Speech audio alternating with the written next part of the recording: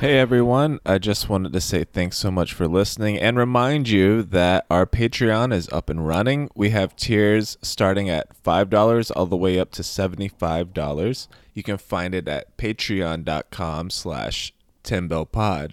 Now please enjoy an hour and a half of wrestling puns.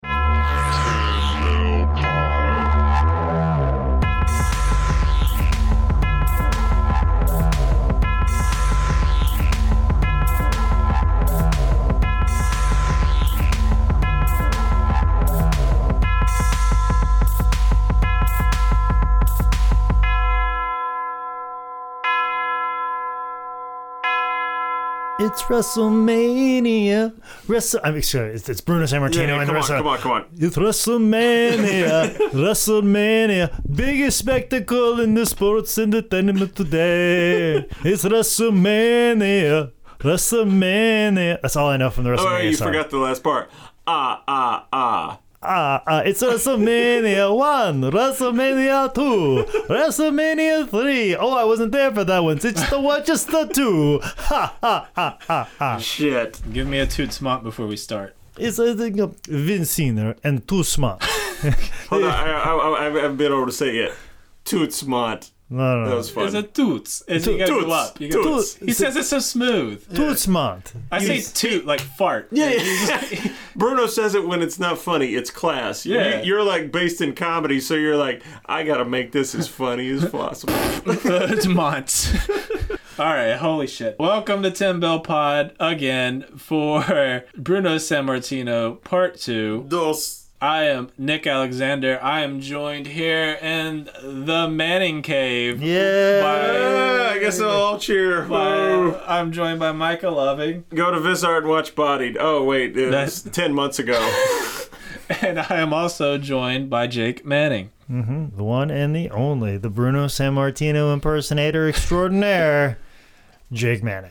And we are here for Bruno Sammartino Part 2. If you couldn't tell by the song, we are entering the WrestleMania era, and it was something Bruno Sammartino was actually part of. You don't think about it. You think of Hulk slamming Andre. You think of Piper and Hulk. I pity the fool. Yeah, Mr. T. Bruno was there in the house that Bruno Sammartino built, Madison Square Garden. Anything up front? Just hop into it. Let's hop into it. Let's just go do it, man. Let's do it, man. So March 31st, 1985, WrestleMania 1. Bruno Sammartino would be in his son David's corner for his match, which, of course, Bruno had to be part of WrestleMania. It was in Madison Square Garden. His son was wrestling. How could you leave him out? Well, you say that, but like Bruno famously when talking to Sal Corrente, whose name's probably going to come up a lot in this episode. Sal Corrente was Bruno's agent, handled a lot of his bookings and appearances in his later years. Bruno was completely content with just staying home and would have just stayed home for WrestleMania. He reminds me of me. Bruno, much like most people in their 30s, like his ideal life would have been like, you know what, I just want to go home and spend time with my wife or watch some TV or just relax. I'm perfectly content with it. That's like Bruno's whole thing. He's like, I already did this, I already want this. But the whole reason he's here at WrestleMania is to give his son David's career a chance. Yeah. And that's one of those things that when David got his wrestling career going and then they asked Bruno to be a part of his son's career, he knew he kind of had to do it, because if he said no, he would worry that they would hold it against David, and he also was worried that it wouldn't work out quite as well if he wasn't there. Like, people would be always asking, like, where's your dad? Where's your dad? So he's like, all right, I'm here. I'm in your corner. Yeah. So it was almost like, you know, Bruno was like the dad at the soccer game, just like, oh, I'm here, man. You know, except Bruno probably didn't have like kayfabe whiskey in his water bottle or anything like that. But like, Bruno was there being a supportive father, being there to help out. And he was just there to be in his son's corner. But as we'll find out here in the next few minutes, obviously anything involved with any Vince McMahon senior or junior, if you ask Bruno to give an inch, they will then ask for him to give a mile. Yeah. So Bruno would be in the corner of his son David Sammartino as he wrestled Christ. Brutus the Barber Beefcake. I think something the Wrestle Authority has that gimmick. Shouldn't we say fucking we should go the other direction, like fucking Greg the Hammer Valentine. No. We say Brutus the Barber Beefcake, you guys. I can't get. Say it happy. I can't get any. Put him over enthusiasm. like a champ. Put him over like he cut your hair really well. David, not a bad looking kid, right? Obviously knew the fundamentals with his dad probably training him in shape, had the genetics there. They'd have a match that ended when David is tossed out of the ring and gets attacked by Brutus's manager, Johnny Valiant. Bruno beelines to Johnny. They scuffle, get in the ring. All hell breaks loose between all four guys. Once order is restored, both teams are DQ'd. Bruno would return to wrestling soon after, tagging up with his son David, facing teams like Brutus and Johnny V, Heenan and Orndorff, Cowboy Bob and Piper, which would eventually lead to a feud between Bruno and Piper. But before we get there, what ever happened to David Sammartino? Well, it's kind of a sadder story, to be really quite honest. Actually, David and Bruno had a kind of a schism. I think not too long after this, definitely even in the later years, I know David did a shoot interview and talked about how his children didn't have a relationship with their grandfather. And it was just very much a schism. And then when, David Sammartino's name comes up, like George always tells me a story because David Sammartino came through the Mid-Atlantic territory, and George always vividly remembered David coming through the locker room and being very polite, very much like his father. My name is Dave, showing respect, very nice, polite. And then after like 2 weeks on the road, he was like, "What's up, you MFer? How's going on? Goddamn, motherfucker!" Like he just like assimilated to that part of professional wrestling. That's what you do. He's like, I don't know how to make friends. I got to be nice to people. Then you make friends. Then you become good with those friends. And you're like, "Hey, dick face, what's going on? Hey, you been dumb lately? Because you're always dumb." Just a complete flip there. Yeah. But also too, like a lot of promoters, because Ivan Koloff was wrestling a lot in independence even at that time. So like a big thing that you would see pop up at random promotions, David Sammartino taking on Ivan Koloff. Oh, wow. And it was always like a cool thing. Like I've seen like a couple matches like that, and Ivan's such a great worker and knew what this was all about. And David just got to do a couple strongman things, and Ivan's bumping around for him, and like they would do that whole thing like a lot. It's not totally the same, but was it who's Ricky Steamboat's son? Richie. I was like, I swear I've seen I saw Reed Flair and Richie Steamboat around here back in the day when people wanted but like them versus them for the old feud type they wanted to do that a lot, but they all agreed that if they're going to do that, they're going to do that for big money. Right. And that never got done. I guess I think I saw teasers of it when they were every outlaw promoter on the fucking planet tried to book that by only paying both men $20 a piece. Yeah, like they tried to cheat that, but they're like, no, if we're gonna do this, we're gonna do this for big money. Right. So is he out of the business all the way? Oh yeah, David's completely out all the way. Like when did he he didn't I don't think he lasted too much longer after this. I think maybe 80. I don't know if was even wrestling in the 90s. Damn. There was a bit of a schism between him and his father, I think, when they worked for the Herb Abrams UWF era. Like it's a tough thing being the son of a legend, a living legend, a legit living legend. And Bruno was asked to do commentary for UWF, and of course he's doing commentary on his son's matches, but at the same time too, he's being a father and he's recognizing mistakes that his son's making, he's calling it out on commentary because he's being a professional. He should have. He should have went for this. I'm laughing because I'm dying inside, not because it's funny. Because he's like, you should be doing this and should be that, and then Dave would listen back to the tape like, why are you running me down on commentary, Dad? And that was like a big part of the schism happened, and then there was other things, and neither man could just get over it. And Bruno's got a lot of pride, and he kind of is like, I'm trying to teach you. I'm trying to teach you, and son, like I've trying to do this for you, and both men never seeing it. That's always the problem with these issues with fathers and sons. They just can't put their pride aside, and Bruno had a considerable amount of pride, and it was just I don't know if they ever in the end if they ever came to some sort of impasse. I mean, like, as we'll find out, like, you know, there's definitely a moment for, if you're gonna let all that go, to let all that go. But from all the times that I knew Bruno, up until his death, him and his son David were not on good terms. I noticed that in a lot of the documentaries, the twins would be on them, and then David was never on them. Yeah. And David did a whole shoot interview and just ran down his father. That sucks. Probably for, I would say, 40% of it. Jesus Christ. Yeah, I mean, it ran deep between those. I was gonna say, and then Bruno eventually watched that, and that just made it worse. Yeah, and I'm sure people told Bruno about it. And he probably. I don't know if he sat down and watched it, but but that would have been. Heard. But that would have been better. At least you could hear it from David's mouth. But when somebody's relaying it to you, it sounds even worse. Totally.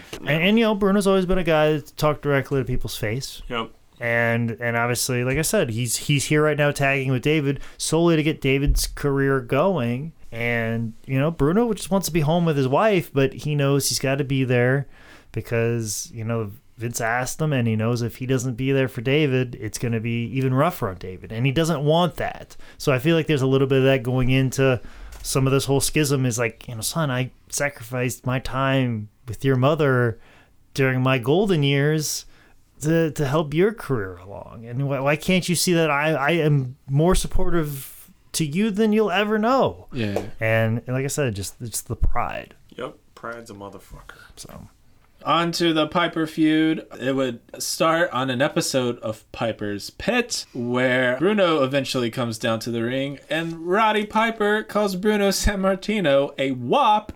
Good old racial slur. I don't know if I'm Italian enough to be able to say that, but I can tell you Piper is definitely not Italian enough to be able to say that. I even had the thought, is like, can we save that on this, or are we going to get in trouble? Because I remember when I was watching the Piper's Pit thing, and then Piper popped it out there, and I was like, oh! And you always hear stuff about Piper being pretty loose with the racial stuff back in the day. And not really, though. A lot of people don't glaze over that fact. I can't tell you how many comedians and internet and personalities that are out there that are like, oh, I love Roddy Piper. Roddy Piper was so great. But then, like, anytime like somebody says something like half racist in entertainment, they'd be like, well, this guy's a monster. He doesn't belong in entertainment. He should be banned and should be kicked out forever because of this thing he said.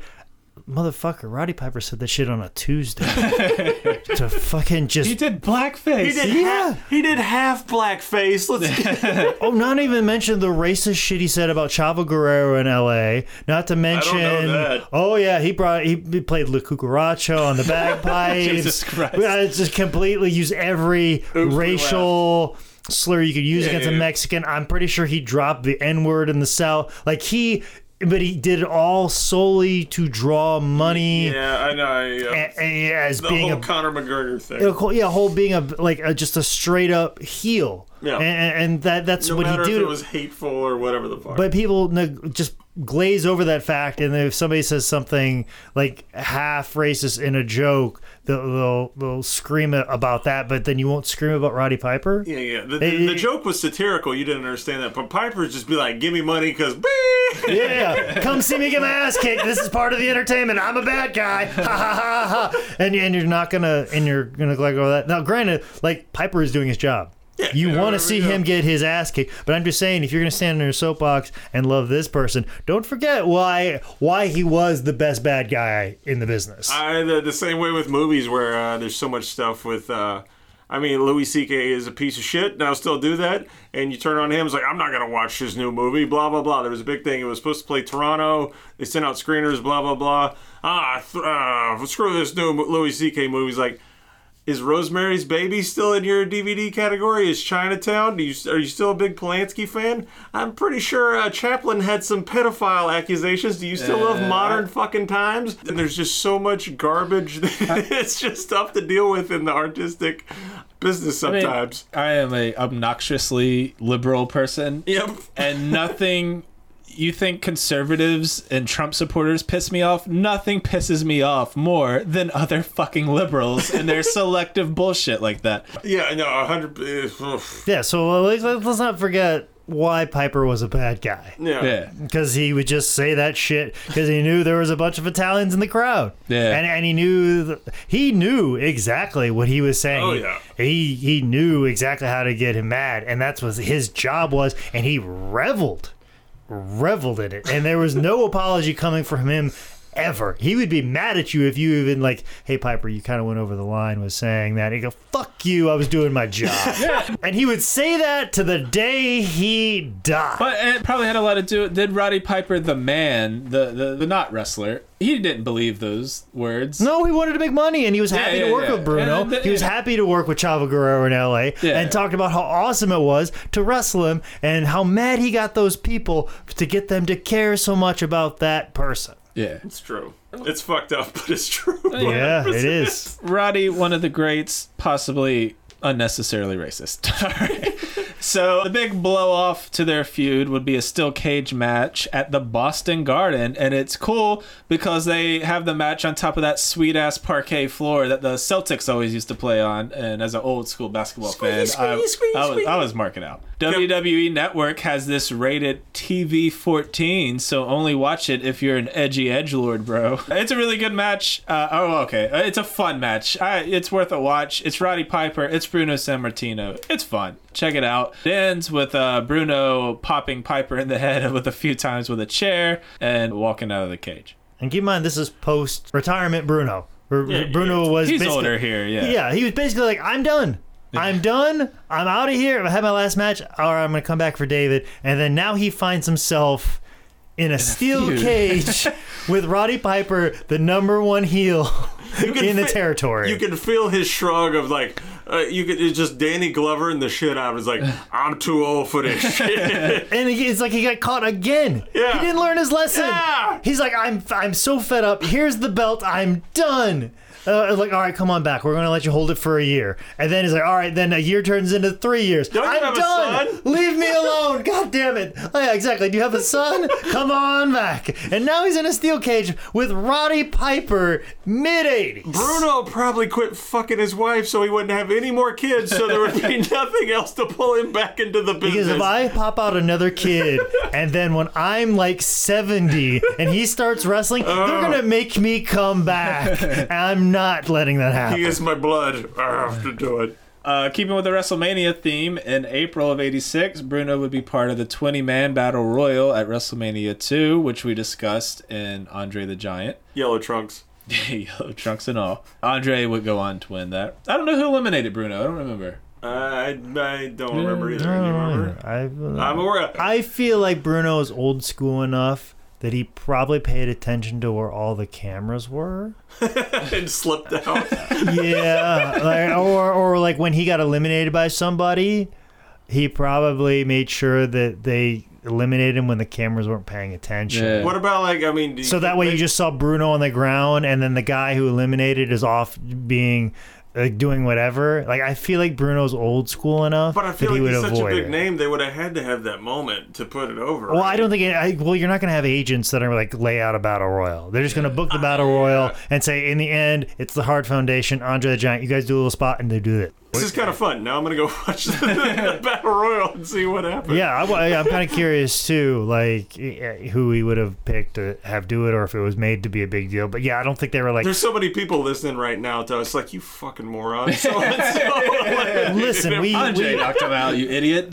Listen, we have done a multitude of research. We just did 3 podcasts on Andre the Giant. We're now doing our second. No, I'm just calling out the moment. So the guy listening right now who's giving a shit, I'm talking to you right now. You can't give a shit now. Hey, guy that's listening right now, why don't you go do an entire research on Andre the Giant and Bruno Sammartino and another podcast that's coming down the pike, and then record 5 episodes, then talk about this battle royal and see if you even remember. Wow, this went further than I was planning the bit to go. Oh, no, I'm going all in on this guy. Fuck you, Carl. Yeah. If his name's Carl, it's going to blow his mind. All right. After the Battle Royal, Bruno would have his last major feud in professional wrestling. Bruno Sammartino would face the Macho Man Randy Savage, which blows my fucking mind. Bruno Sammartino, a guy who was born in the 30s, wrestled Macho Man Randy Savage. So Bruno attacked Savage after a promo where Savage bragged about injuring Ricky Steamboat. You're slime. You're slime. Bruno even got a shot at the WWF Intercontinental Championship. And a lot of this feud isn't on video that I could find. But there is a really great match on the network between the two as part of Bruno's Living Legend collection. And at 52 years old, he could still go. Yeah. It was insane. You talk about Bruno who never aged. You have Macho Man in his prime. You have Bruno keeping up with him. And it's a fun match. The interview that Bruno... Did you see the interview with Bruno and Savage? They kicked it open. Like, Bruno's trying to interview him, and then he gets mad, and he calls him slime or something, and they start brawling. That's on YouTube. If anybody wants to watch it, it's pretty fun. This match is a dark horse for my favorite ever Bruno match. Bruno gets counted out, snaps, and then bear hugs Macho until the entire locker room comes to pull him off. Really? At 52 years old. Well, and about this time, like, it's a very conflicted time in Bruno's life, because Bruno, one of the things he wanted to do with his career, because we talked about Primo Carnera, which was the first guy he saw wrestle, former boxer. He vividly remember when Primo got later in his career, people would always say, "Oh, what are you doing getting in the ring, old man? What are you doing, old man?" So he always took it to his heart, like, don't stick around. Don't have these people call you old man. And here he is now at 50, and he's fighting all these young guys, so people are going to say, "What are you doing, old man? What are you doing?" And even in the locker room, there was one guy who Sal told me that they said this, but Sal wouldn't tell me who said this because the person's still alive. This person, one night when they saw their name on the card facing Bruno, they said, "Oh man, I got to go wrestle the old man." And that got back to Bruno, and Bruno's like, "Okay." And proceeded to go out and blow him sky high and just bounce him around, went all over the place, and then just blew him up and went to the back and walked straight over to him, and he goes, "Hey, how'd the old man do tonight?" The guy's ears hanging off, and he's drooling. Pretty good. He goes, "Oh, pretty good," and never had another complaint the rest of the trip. Throughout the rest of 87, Bruno would have sporadic matches against the likes of Hercules and Honky Tonk Man. And Bruno Sammartino's final match was at a WWF house show in Baltimore, August 29th, 1987, where he teamed up with Hulk Hogan to defeat King Kong Bundy and One Man Gang in the main event. Damn. A guy who wrestled with Buddy Rogers teamed up with Hulk Hogan. That blows my mind. And could still go probably the same, if not better than Hulk Hogan, King Kong Bundy, and One Man Gang. Well, and here's the funny story about that match that Sal told me, was that, like I said, he's now working a full schedule. He's working feuds with Piper and Savage, mid-80s. He's going around, and the thing is, like, this is like during the national expansion. So, like, keep in mind, he had a tough time doing the schedule when it was basically Allentown, Hershey, Pennsylvania, Baltimore, Boston. Like, he had a tough time with that schedule on the road. Now with the national expansion, they're giving a booking sheet that says Phoenix, Arizona, Albuquerque, New Mexico, San Francisco, next week, New Jersey, Boston, Knoxville, Tennessee, and like he's just like, I can't do this. I got older. I got older, and now I'm going across the country all the time with the same amount of dates, and I'm zigzagging through here. And that match in Baltimore, they just like put him on and advertised him, and he didn't even know he was supposed to be at that show in Baltimore. Jesus. And he's just like, "Are you kidding me?" He goes, "Why are you going to the old man? You got Hulk Hogan. Yeah. Why do you need Bruno Sammartino in this tag match in Baltimore? I just got back from Arizona."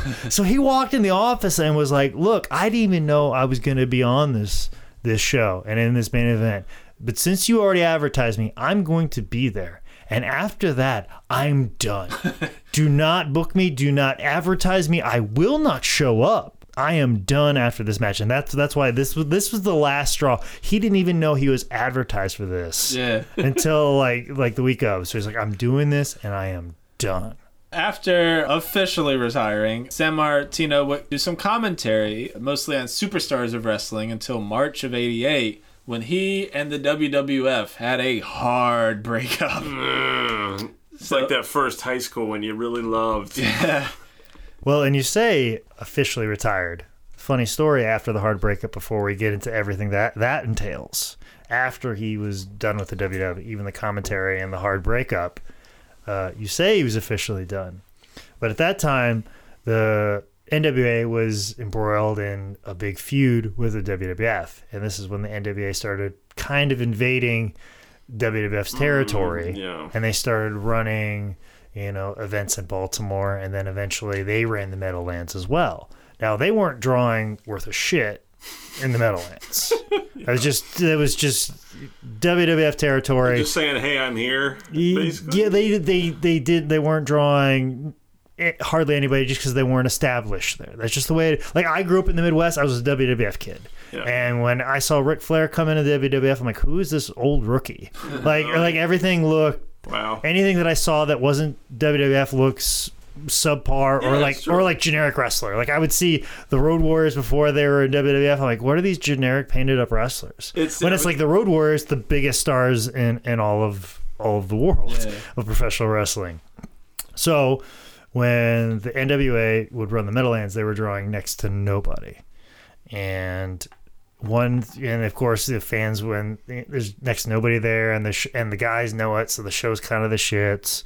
And that's where you start getting the fucking chants. Much like today, you get the CM Punk chants when shit goes awry. Well, back in the day, in New York tri-state area, when shit goes awry, instead of CM Punk chants, you're chanting Bruno, Bruno. And they were doing it while Larry Zbyszko was in the ring when he was wrestling for the NWA. Larry recognized the Bruno chants, got out of the ring because it's a way for Larry to avoid doing any work in the ring, which he loved to do.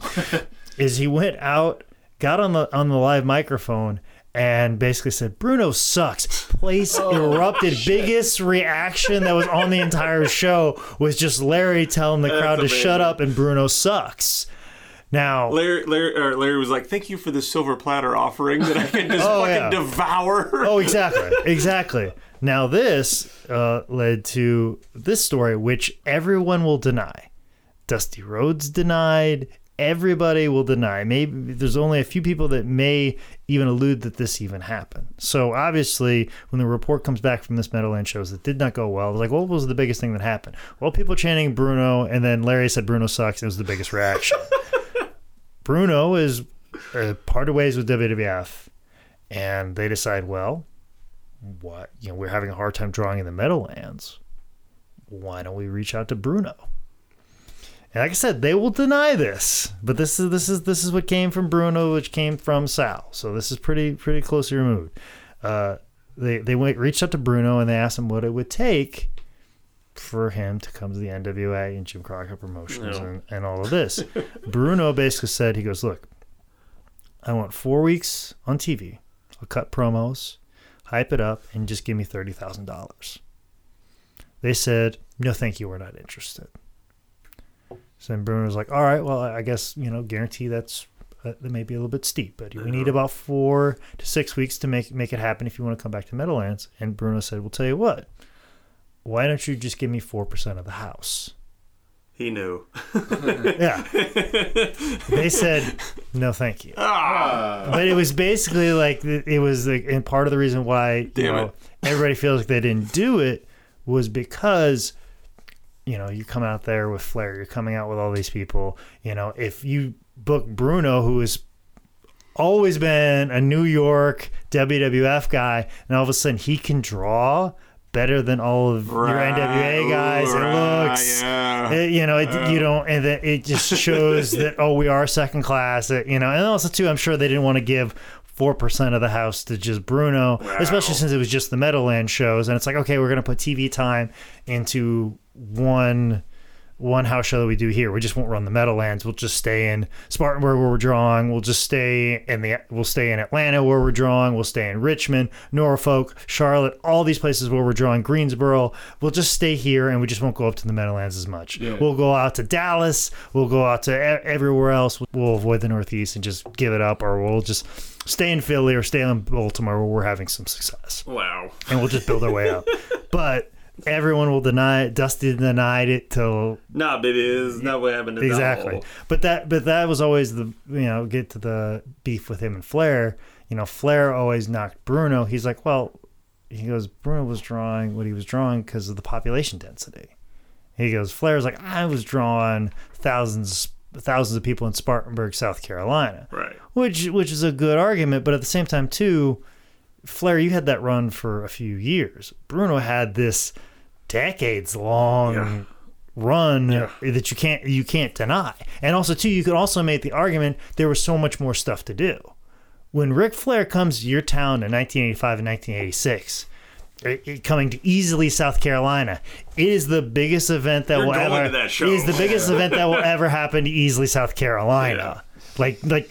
Nobody's going to Easley, South Carolina. Nobody. But Ric Flair, Dusty Rhodes, these national TV stars are going to be in Anderson, South Carolina. Yeah. You're going to show up. Yeah. People are planning this out weeks, months in advance. Like, I'm going to this on this date and all this shit. Bruno's competing with Frank Sinatra, a bevy of other things that are going on in the Yankees, the Knicks, the Giants, whoever's in that area. Not as prevalent advertising too. I mean, right? Yeah, he's dealing with that, and he's getting drowned out. So there's two sides to the argument. But there's a story online of Bruno trying to confront Flair, and Flair seeing Bruno in a hallway and then turning around and walking the opposite direction. And then was it Flair's story is that he went to shake Bruno's hand and he rejected him and walked by him or something, or it's which I believe Bruno would be like, oh, you don't think I'm a draw? You know what I'm saying? Fuck you, I'm not going to shake your hand. You know? Yeah. For once, I'll own up. I think Bruno's side of the story makes more sense. Yeah. So, but there are two ways to look at it. I do see Flair's side of the argument. Like, look, the population density does play a part. But then Bruno also talked about how he drew in San Francisco and Florida and all that stuff. But you know what? I'd have to say some of those reports may be a little bit trumped up. Well, hey, I suckered you into it. I made you do my work. I will concede that he drew in New York, but other places, other people have disputed that evidence. But I will say that I don't think Bruno really has that much. I would say he'd be very factual. If Bruno didn't draw in San Francisco, I think he would admit it. Yeah. I think he has enough honor and enough pride. They'd be like, I did okay. He would at least say that. But if he sold out, he sold out. Yeah. That's how I feel about it. But yeah, that's a story that most people will deny. No, that's good stuff. That's good stuff, Jake. That just that little spot right there. I wanted to get that in before we talk into. That's why Jake's on the podcast, everybody.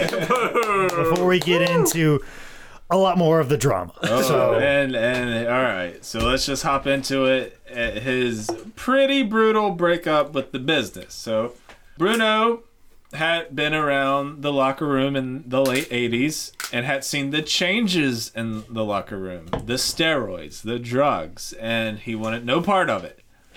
He even made Vince have Chief Jay Strongbow be his travel partner because he didn't want to ride with any of these younger guys, get pulled over, busted for drugs, and then mess up his flawless record. No, it makes total sense because even if it's not him, if he's in the car, not even legality-wise, which could be a thing, but just like newspaper. Yeah, just the tabloids. The kayfabe of it all, of not to be associated with it in any way. And this is a man who was in the public eye for 60 years. And by the end of his life, he never had a scandal, an accusation, and not that many people besides Flair who had a bad word to say about him.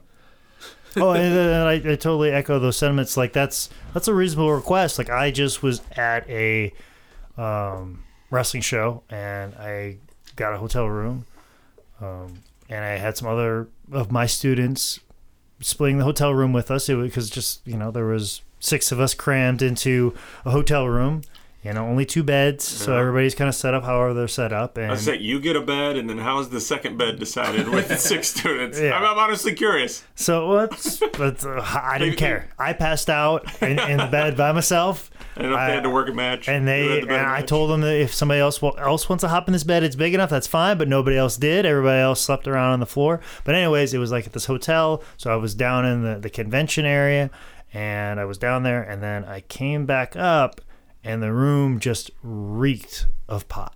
Yeah. Now, keep in mind, it's, somebody's credit card's on the room, and it's not any of these people that smoke pot. Yep. So I had to pull these young wrestlers aside, and I had to make it very clear, you do not do this. There are plenty of places that you can go do this, not in a hotel room or my name is associated with this. Yep. And on this room, you do not do this. And these are fine people. This is not scared straight program. This is not Brutus the Barber Beefcake. You know what I'm saying? Like this. These are young, upstanding individuals. These are not people at the level of Brutus the Barber Beefcake, which probably like, what's your problem, man? I do this all the time. Like they're not going to give you that answer. We cool. Yeah, exactly. They give that answer. So I most certainly understand that because, sometimes you can't help stupid and you definitely can't legislate against it sometimes. What a square. So after leaving the WWF, Sammartino became an outspoken critic of professional wrestling, mostly aiming his sights on WWF. He was mostly upset about the blatant steroid use, the drug use, and later the vulgar storylines. And 2 things he later specifically named was the Kiss My Ass Club with Vince and the having sex with Katie Vick's dead corpse, which is one of the worst things WWE has ever done. But it's funny, he was bitching about the WWF in the 80s. Yeah, right. Which, like, everybody, when the Kiss My Ass thing came up, a lot of the guys that wrestled in the 80s when Bruno was bitching about the WWF were out bitching about the WWF now. Because but a bunch of it was like the characters. There were so many gimmicks. There weren't just like, it wasn't Bruno. It wasn't a guy in a tights. It wasn't, just a man's man just doing moves. It was cartoon characters, and that was part of it too. But then, if you fuck a dead person, then that's a problem for Bruno too. I assume the Attitude Era just melted his mind. That's there's a shoot interview that Joey Styles is in between, and the whole time I'm thinking like, does Bruno know? Does Bruno know what ECW and Joey Styles was? But Bruno is very proper. He was a gentleman. He's very old school. But not only that, he's a guy who grew from this sickly kid into one of the most impressive looking men of his era, or any era, without steroids. He also got over as much, if not more, than Rock Austin Hogan, using just ring psychology in his presence.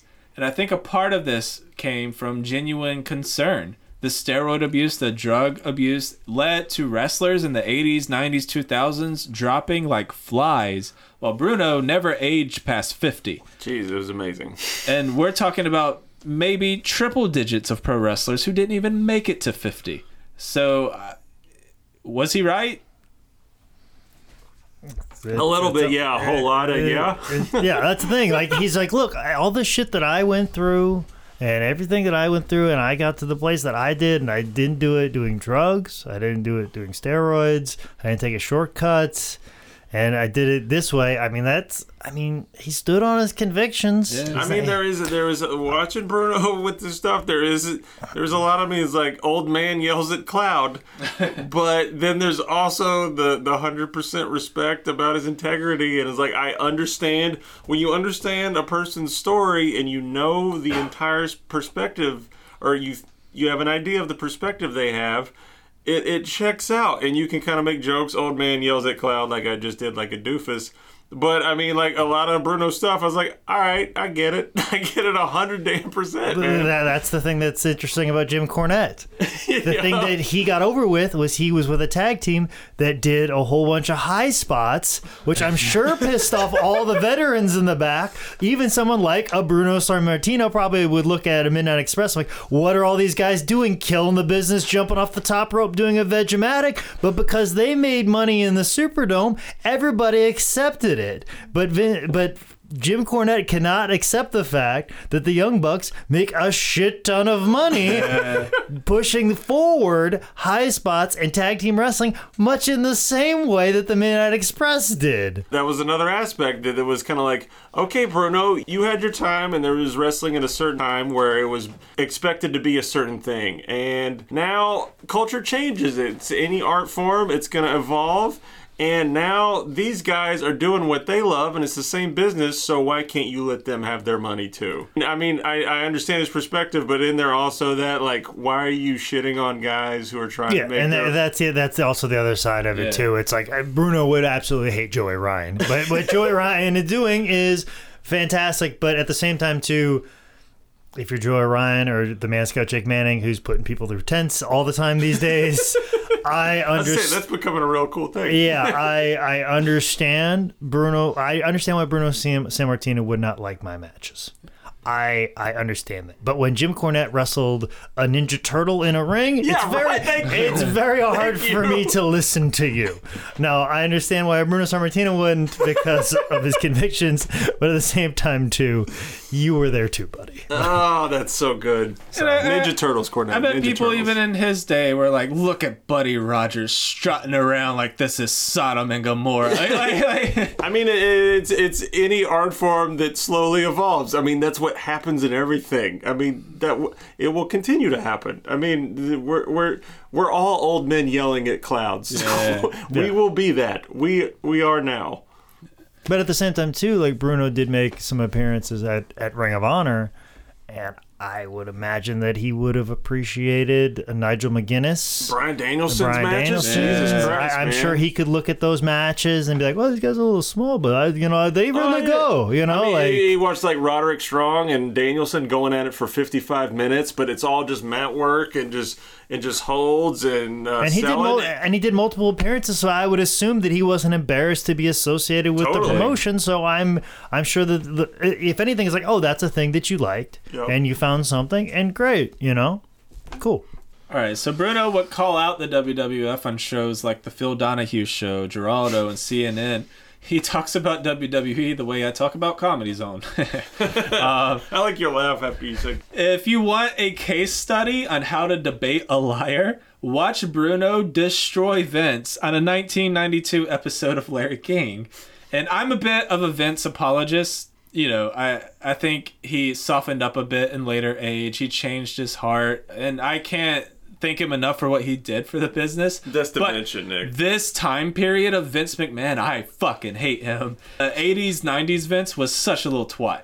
So they're debating the Tom Cole, Pat Patterson sexual harassment and the steroid use. And Vince is the owner. He's in there doing his best damage control, trying to spin it and deflect it. And Bruno's just hitting every pitch Vince throws like out of the park. Nick, I disagree because Vince at the beginning says, I have no clue about any of this, and I want to get to the bottom of this, and we're investigating ourselves, and so far we have found that we have done nothing wrong. But it's just like Vince is opening, not to step in, but the opening is Larry's like, do you know anything about these scandals, and how do you respond to any of this? Like, I don't know how to respond about it. And there's dead silence, and Larry's like, so Vince just like is totally. He plays the total like, what? There's bad things happening in my school. That's the thing. Vince checks every box of a lying politician trying to get out of a scandal. He attacks the media. Maybe you've heard of that before. He blames the victim for not coming forward while simultaneously trying to discredit the victim, even if they did come forward. What is he, a Supreme Court judge? What are you looking at your papers there? They knock those papers out of your hand.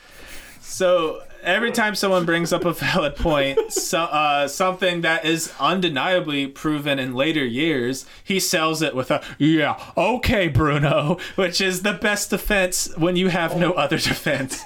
The best moment in the whole thing, I think, for me, is when Barry Orton brings up unions. And there is a moment, if you're watching, I think it's around the 8, 9, I don't know. It's kind of early in Barry Orton's interview. And Vince does one of the best high school girl eye rolls I've ever seen in my life. He did it's a head bob mixed with an eye roll with like a mouth drop. It's like, It's a thing of douchey beauty.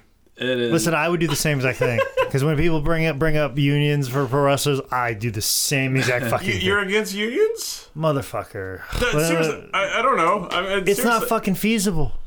It's not fucking feasible. Why? Because, okay, a union of guys get together and they're like, hey, we need to do this. Let's say everybody in the WWF right fucking now. Just WWF. Yeah, let's say because they're the ones at the top right now. Let's say everybody gets together and like we're join this union. We're gonna get these things. We're gonna get healthcare. We're gonna get rights and benefits, all that stuff. Sure, we're gonna do that. Vince, you're gonna do this, or we're gonna walk out. Vince will look at him and say, "Go ahead," and then he will hire every of the independent wrestlers, and they will all take their spots. So just scabs. That's the yeah. There are fucking scabs. Like there are guys. There are more than enough guys that will take those guys' place. And Vince will say that. Like, before you walk out, I want to let you know that I have more than enough people that will come in off the street and take your same exact position. And also, too, I don't think most of you are willing to walk out. And the people you have to think when you really walk out, you're going to be convicted. But if you stay, I won't think anything of it. And I won't hold it against you for being in this meeting. And we'll just move forward. And guess what? You'll get the spot of one of the guys that walked out the door. But the only reason it's not feasible because Vince is a stubborn dick. Is that what we're saying? No, because there'll be enough scabs. There'll be enough people to take I know, but that's the reason he's turning them down because he just says, "You mean nothing to me. I can replace you." Yeah. Isn't that? But as I'm saying, he's being a stubborn dick. That's the only reason it's not feasible. He's being correct. I'm just even at a local level, I went through this with stand-up comedy, trying to get the fucking MCs paid in Charlotte. I sacrificed my own comedy spots and money to walk out and not do MC spots for a certain comedy club. And instead of people embracing that and saying, fuck yeah, we deserve $25, the little dickheads just went and did other free spots. And it's like when you do free spots for these clubs, you're taking away us ever getting paid.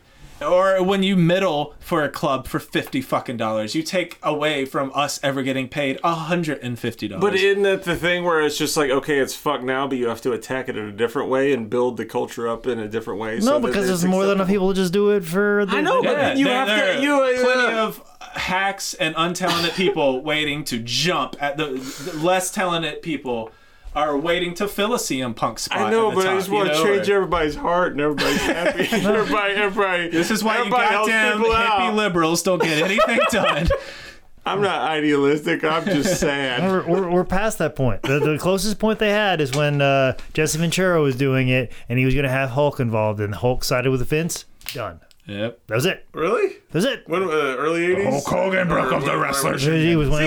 Jake, you say some stuff sometimes and I don't really know about it. And that was the closest it was come because Hulk was so big that if Hulk did walk in for the unions, it would have worked. But because it's a WWE, and that's another thing too, it's not solely just Hulk Hogan. It's not solely Bruno Sammartino. It's now the WWE.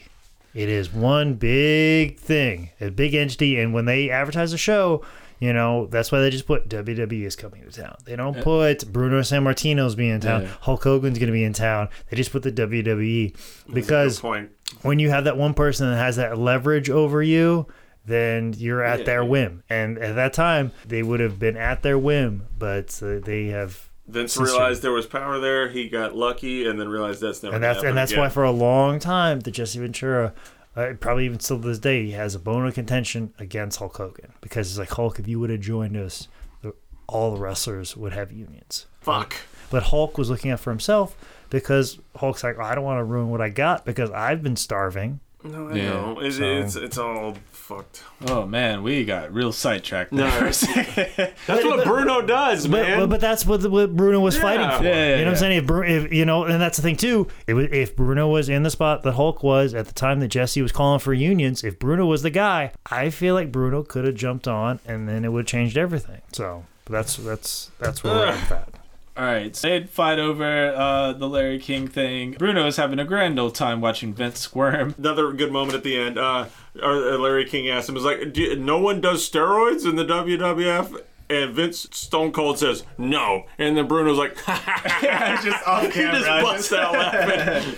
It's a beautiful moment. And Bruno speaking out against all this wasn't exactly doing him favors with the boys or bookings or money, but he felt he was morally right about it. And whether you agree with him or not on every little point, he had a backbone. Yeah. So, all right, winding down Bruno's career, he worked as a commentator with the UWF, as Jake mentioned. Bruno made a special appearance at NWA Halloween Havoc, where he was a special guest referee in a Thunderdome cage match, which featured Ric Flair and Sting taking on Terry Funk and Great Muta. Yeah, but you just say it as if it's just a regular tag match. No, it's a Thunderdome cage match. Like they've got, I think they got like stuff hanging from the cage. Oh yeah. They've got like rope where he can swing around, and you just have the lighting's all scary. Yeah, and shit. Scary, like it's like spooky, like Halloween, and you have Bruno Sammartino, the most straightforward wrestler of all time, in the midst of a Thunderdome cage. If he was mad about the characters and the gimmicks, you are in a gimmick, brother. You are inside the literal belly of the beast. He was like, RoboCop? What is this RoboCop bullshit? So in the early 90s, he did some commentary with WCW. He also did a special guest referee spot for Flair and Savage in June of 96. So it comes back around with this feud with Savage. It was around that time that Bruno was just done with wrestling. He was hearing about all the deaths. He was seeing the steroids, the raunchy angles, and he just turned it off. And I think that's all you can do. You have all these people all the time bitching about WWE, yet every Monday their ass is on the couch watching Raw. Every Sunday they're watching a pay-per-view. You can just turn it off. Yeah, you could all get together like a union and shut it off. But guess what? We don't. After wrestling, Bruno spent a lot of time traveling the world with his wife, which must have been nice after a life of, kind of not being there. The part that sounds so nice. Just like traveling the world with someone you love. When you get older, just that idea is just like so pleasing. Yeah. Well, that's one of the points that Sal pointed out when I did the phone interview with him. He's just like, he liked his life. That's why he never went back, because I asked Sal, because Sal ran wrestle reunions, like a lot of those events and stuff like that. So he would always book Bruno on them, and you give Bruno, top dollar, to get Bruno to come out. And Bruno's like, I really don't want to go travel to LA, or I don't want to travel to Florida for this, convention and wrestling show. But Sal would always get him to come out. He only turned down one booking that Sal offered him. But Sal was very sparing in how he offered it. But like Sal said, if wrestling was just in Pittsburgh, Bruno would just be doing it all the time. He would have come over and do it and be like, a job? Yeah, sure. There's a wrestling convention in Pittsburgh. That's why there was a couple wrestle reunions like in Pennsylvania, just down the road from Pittsburgh. So he's like, yeah, sure, I'll do that. No, that one, no problem. It's all about vicinity. Yeah, it was all about vicinity because he liked his life. Yeah. He loved his wife, and he just wanted to spend time with her. And, that's, and also like a big thing that when Sal would book Bruno, he would always book him to be in the ring some way, somehow. But I asked Sal, like, why didn't we ever see Bruno wrestle one more time? Yeah, because comeback match. Because he was big, and Sal was using it all the time, so he had a good relationship with him. So if anybody could have talked Bruno into just one more match, because Bruno could have back suplexed somebody, back broke somebody, punch kick, bear hug somebody, and it's not like he was like Jimmy Snuka and had to come off the top rope for the fucking Superfly. Yeah, he didn't need too much. So he could have just punch kicked his way through a match, and Sal was like, he just had too much pride. Yeah. He didn't want people to call him an old man. He didn't want to cheat fans out of their money either. Exactly. That was another thing too. But he would do the guest referee spot, and he refereed a couple matches with Larry Zbyszko. And actually Dominic DeNucci, who I think was about the same age as Bruno, but yet he's refereeing a match versus Larry and Dominic DeNucci, and he got physically involved, and he was kicking Larry at one moment in time and stuff like that. And actually, I remember we were the ones who brought the ring to that specific event, and I was there for that, where Bruno was like the special guest referee for Larry and Dominic DeNucci. And apparently after that match, because Bruno, like the first time he'd been in a ring in a while, and obviously a high spots ring, which is very good, and he was just kind of moving around and hitting the ropes. Apparently he went to the back and he got all the younger wrestlers around, and he goes, guys, if this is the type of ring that you guys are wrestling in, I would have been champion for 12 years. I had to wrestle in a boxing ring. This ring that you guys wrestle in today, there's no reason you can't do every spot in the entire world every single night. That's a dream. Right? Because so many, in all the shoot interviews, even just the little things, he's just like, the boxing ring. It's like, he was just, it was destroying his body, man. Just killing it in that boxing ring. And that was one thing I didn't even think of when I thought about old school wrestling, was just they didn't take the care in the creation of the ring like they did now. And it's just like every night that's going to add up tenfold. So when he wasn't traveling with his wife, he hit the shoot interview circuit pretty hard. He also made a lot of documentaries about his life, and including my favorite one, La Mia Mama, where he goes back to Vallaraka, the mountain where he hit at during World War II. It's less about pro wrestling and more about his family, going back to the mountain. If you can find it on YouTube, I recommend it. It's a fun watch. It is good. I haven't watched all of it because Nick's better at research than me. But the little bit I watched, I was like, oh, this is something different and interesting, and from a film nerd thing, it was good stuff. So in 2013, after 8 months of phone calls with Triple H, he finally accepted an invitation to be inducted into the WWE Hall of Fame after declining several times in years prior. Yeah, and when I talked to Sal, I specifically asked, like how did this all come about? And Sal was like, only reason that Bruno Sammartino is in the WWE Hall of Fame is because of Triple H. Which is odd because he spoke out so hardly against the Katie Vick thing. Yeah. but like as he said, like it was when Triple H was kind of ascending through the ranks and claiming more control of the company, and he was taking it as a very important directive to get Bruno into the WWE Hall of Fame, and because Triple H was trained by Killer Kowalski. So kind of knew how to talk to some of these older guys and how to interact with them. But that was like one of Triple H's number one things to do was to get Bruno in the Hall of Fame, because for years people would be like, how can you have a Hall of Fame without Bruno Sammartino? Yeah. And there was all these fake Hall of Fames that would induct Bruno, and all these subpar Hall of Fames that always induct Bruno, but the WWE never did. And Bruno famously said he could set his watch by Vince McMahon because he knew he would call at a certain time, or he knew this, and he just didn't want anything to do with him because of everything and all their history.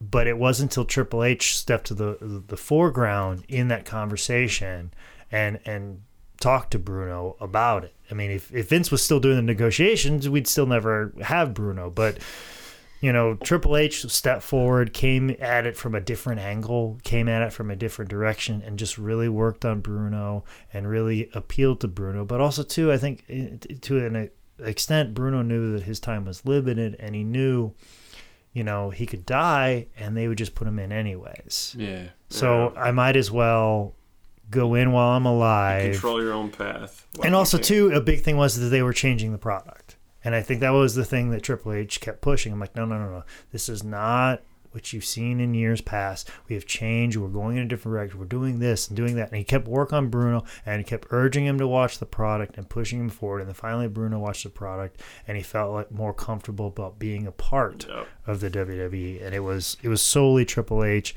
just pushing that forward. So a lot of people will knock Triple H for a lot of things, but the WWE Hall of Fame would not be complete if not for him. Also, there's a little controversy with Bruno going in, because according to superstar Billy Graham, they paid him a, quote, Mike Tyson amount of money. That's a lot. So the standard that you get paid to go into the WWE Hall of Fame is $5,000. And that is what Bruno said he got, and I believe him because it's Bruno Sammartino. However, that's how he gets you.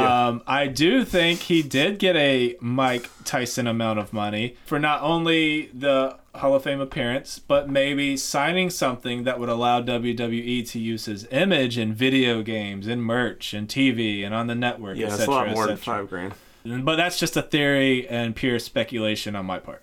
Yeah, but at the same time, too, like, you really hadn't had those okays from Bruno to do that in the WWE. So getting that piece of paper signing, like, yes, do what you need to do to push forward. But also, too, I'm sure he wouldn't have signed anything because he wasn't comfortable with the direction of the company. But Triple H made him feel more comfortable. Like, hey, going forward, this is what this company's about, and we want to also represent our history properly and accurately, and we want you to be a part of it.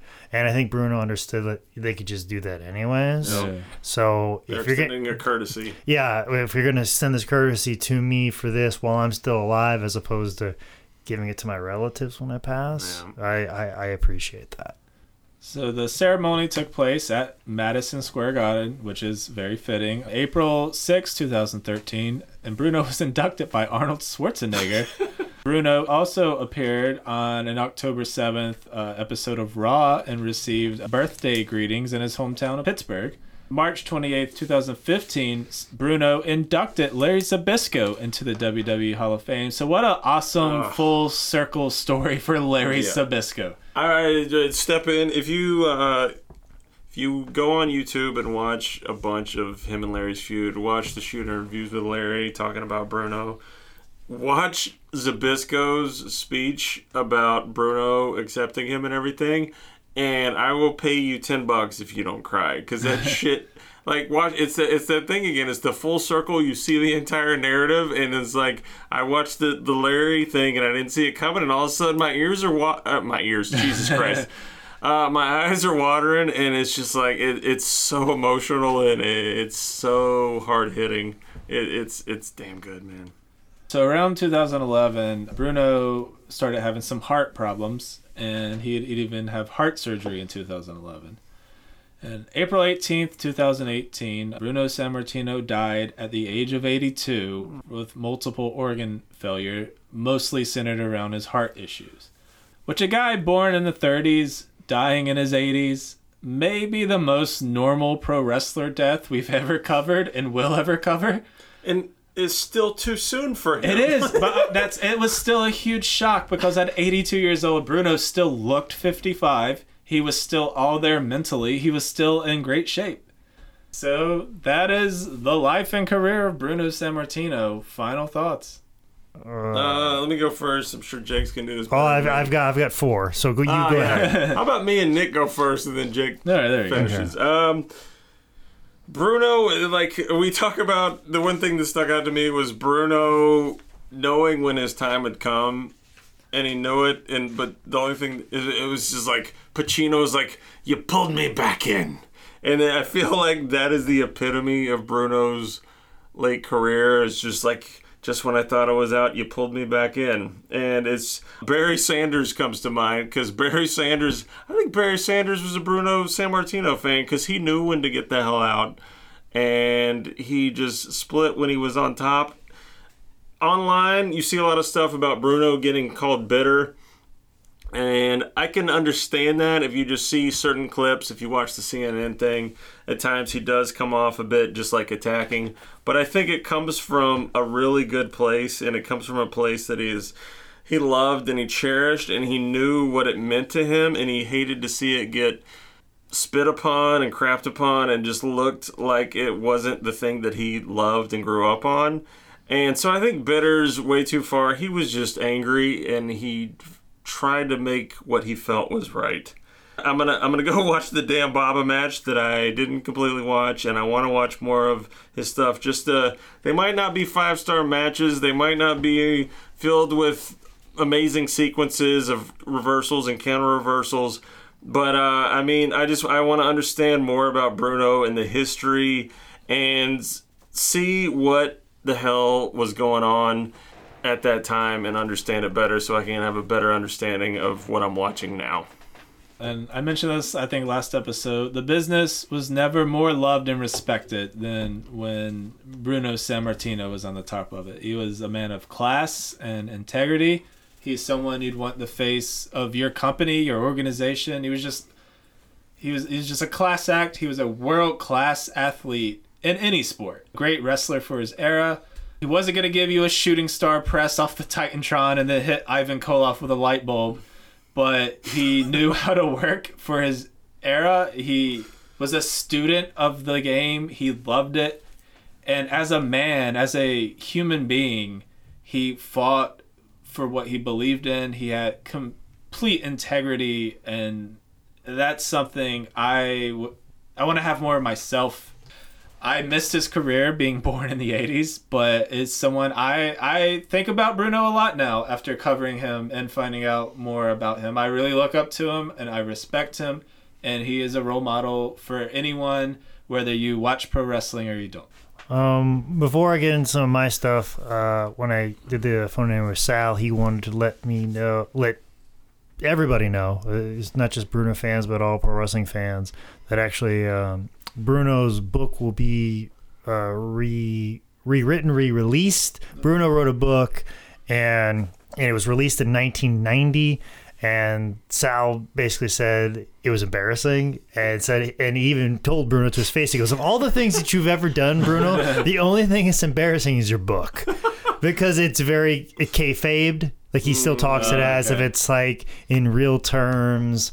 And also, too, it had a lot of anti-WWE stuff in it. So, like, they had bitterness. Yeah, the bitterness to it. So, as you know, Bruno was, especially during his hospitalization, like, he told Sal, like, "Hey, Sal, like, I'd really like my book to kind of be redone, and these are the things I want out, these are the things I want changed." So, like, all those wishes that Bruno wanted changed and rewritten. So a rewrite and a re-release, it's more of a rewrite, but it's not a rewriting of history. Everything that he says in there is having the editor that he should have had it in the first place. Exactly. And there was a lot of typos in it, so he wasn't edited properly. He needs an editor. It was more of that, taking this and then editing it down into something a bit more concise. But it's still 426 pages. It's gonna have all new pictures in it. Awesome. It's actually, as we're recording this now, it'll be released in December 1st, so it's already out right now.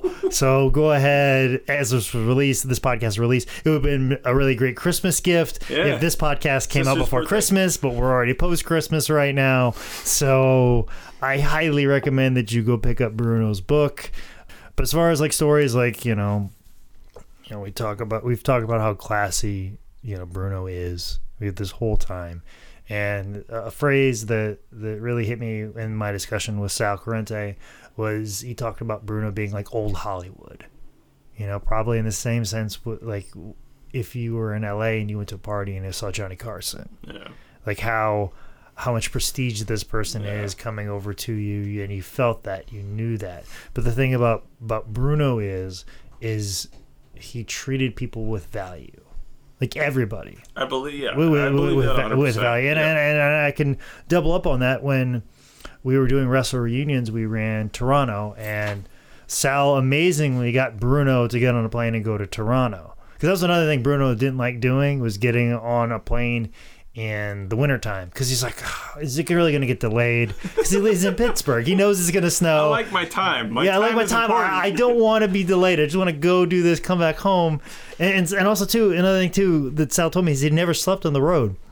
He would just fly in, sit in the lobby at 5 a.m., do the appearance, and then hop back on a plane that night. It's like Nick doing the podcast. He just comes in. Because he's like, I don't want to just have a hotel. Like, he tried to avoid always having a hotel and staying away. He's like, if I'm going to stay and sleep in a bed, I want to sleep in my own bed, because I already slept in all these hotels all my life. So every time he just wanted to go in and come right back out. So that's why he always avoided traveling during the wintertime. But we got him to go to Toronto during the wintertime, and actually we had a good friend of mine ran his table and his autograph line. And sometimes when you're working people's autograph tables, they can be a little bit annoying, demanding, pushy, hard to deal with. But Bruno was such a nice individual to my friend Ken.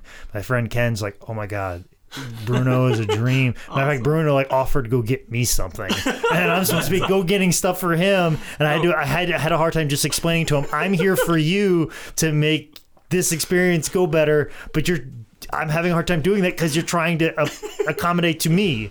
And that's the thing that Sal said, is like, you didn't have to be a somebody to get his attention.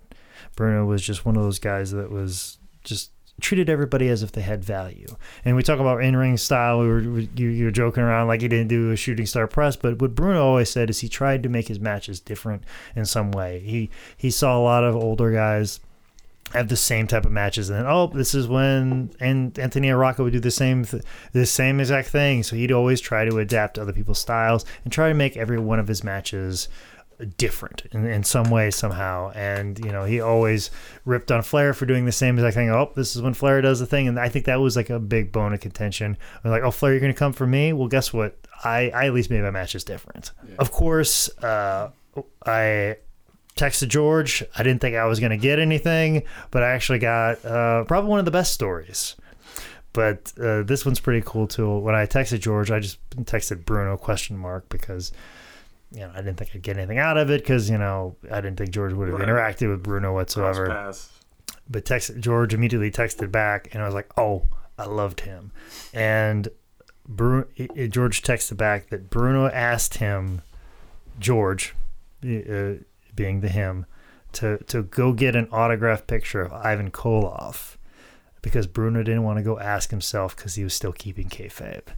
Oh my God! But he loved Ivan so much, he wanted an autographed picture of Ivan Koloff. Aww.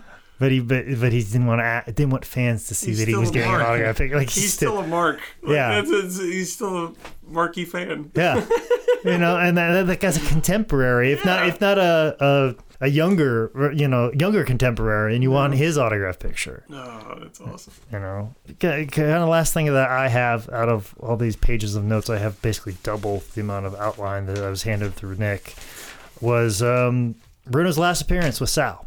It got to a point, like I said, Bruno only turned down one appearance that Sal requested him for, and Bruno kept giving all these different excuses, like, I'm not going to do this, I can't, I wasn't really big in this area, I can't really go.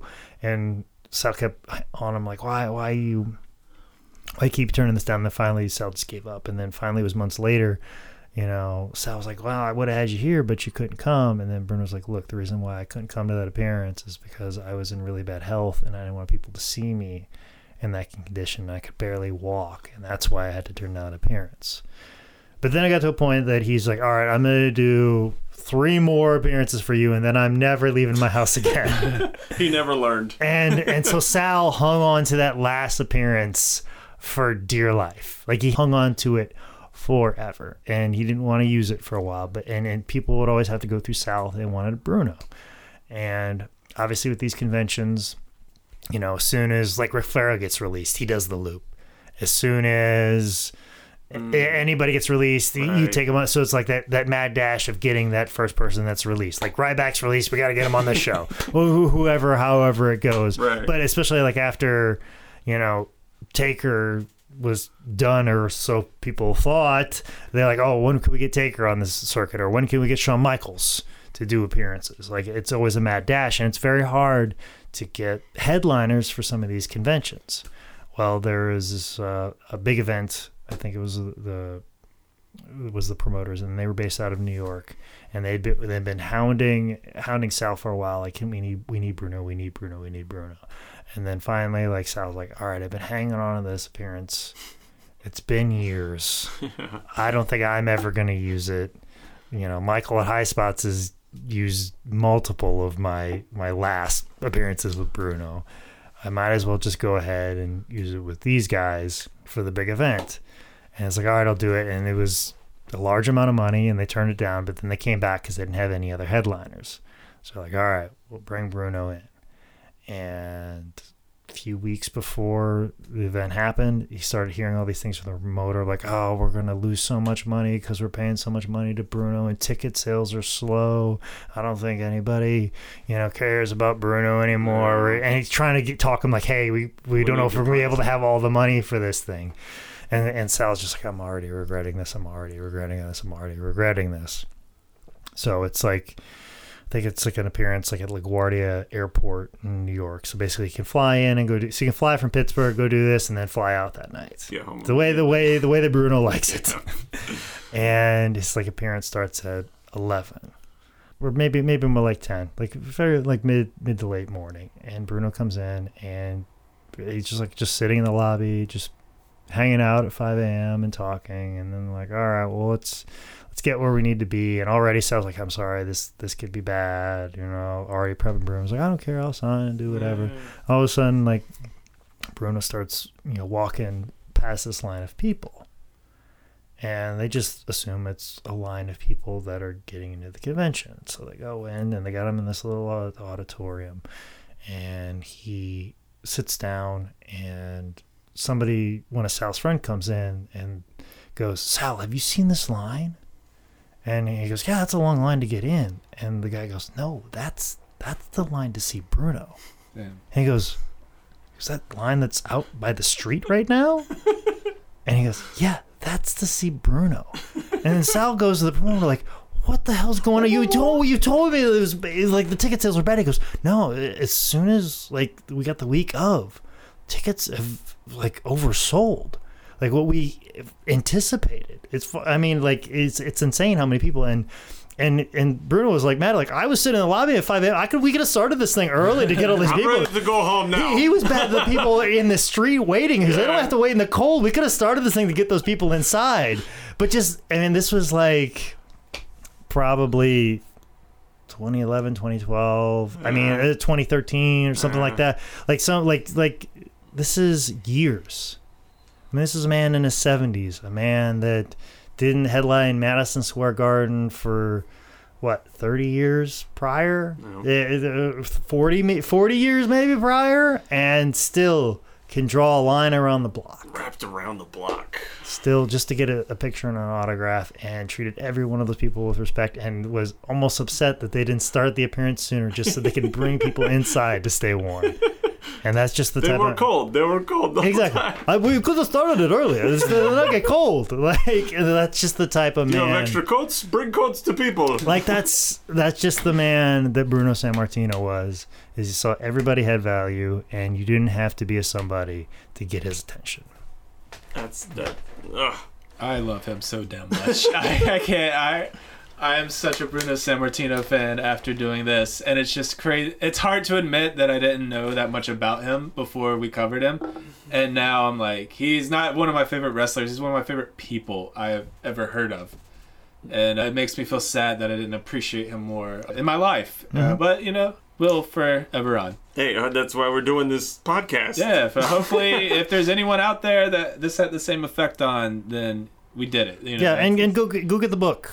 The book's out now. Go get the book. It's a re-release. It's all Bruno's words. It's updated. You get the proper editor that he needed. It's available now.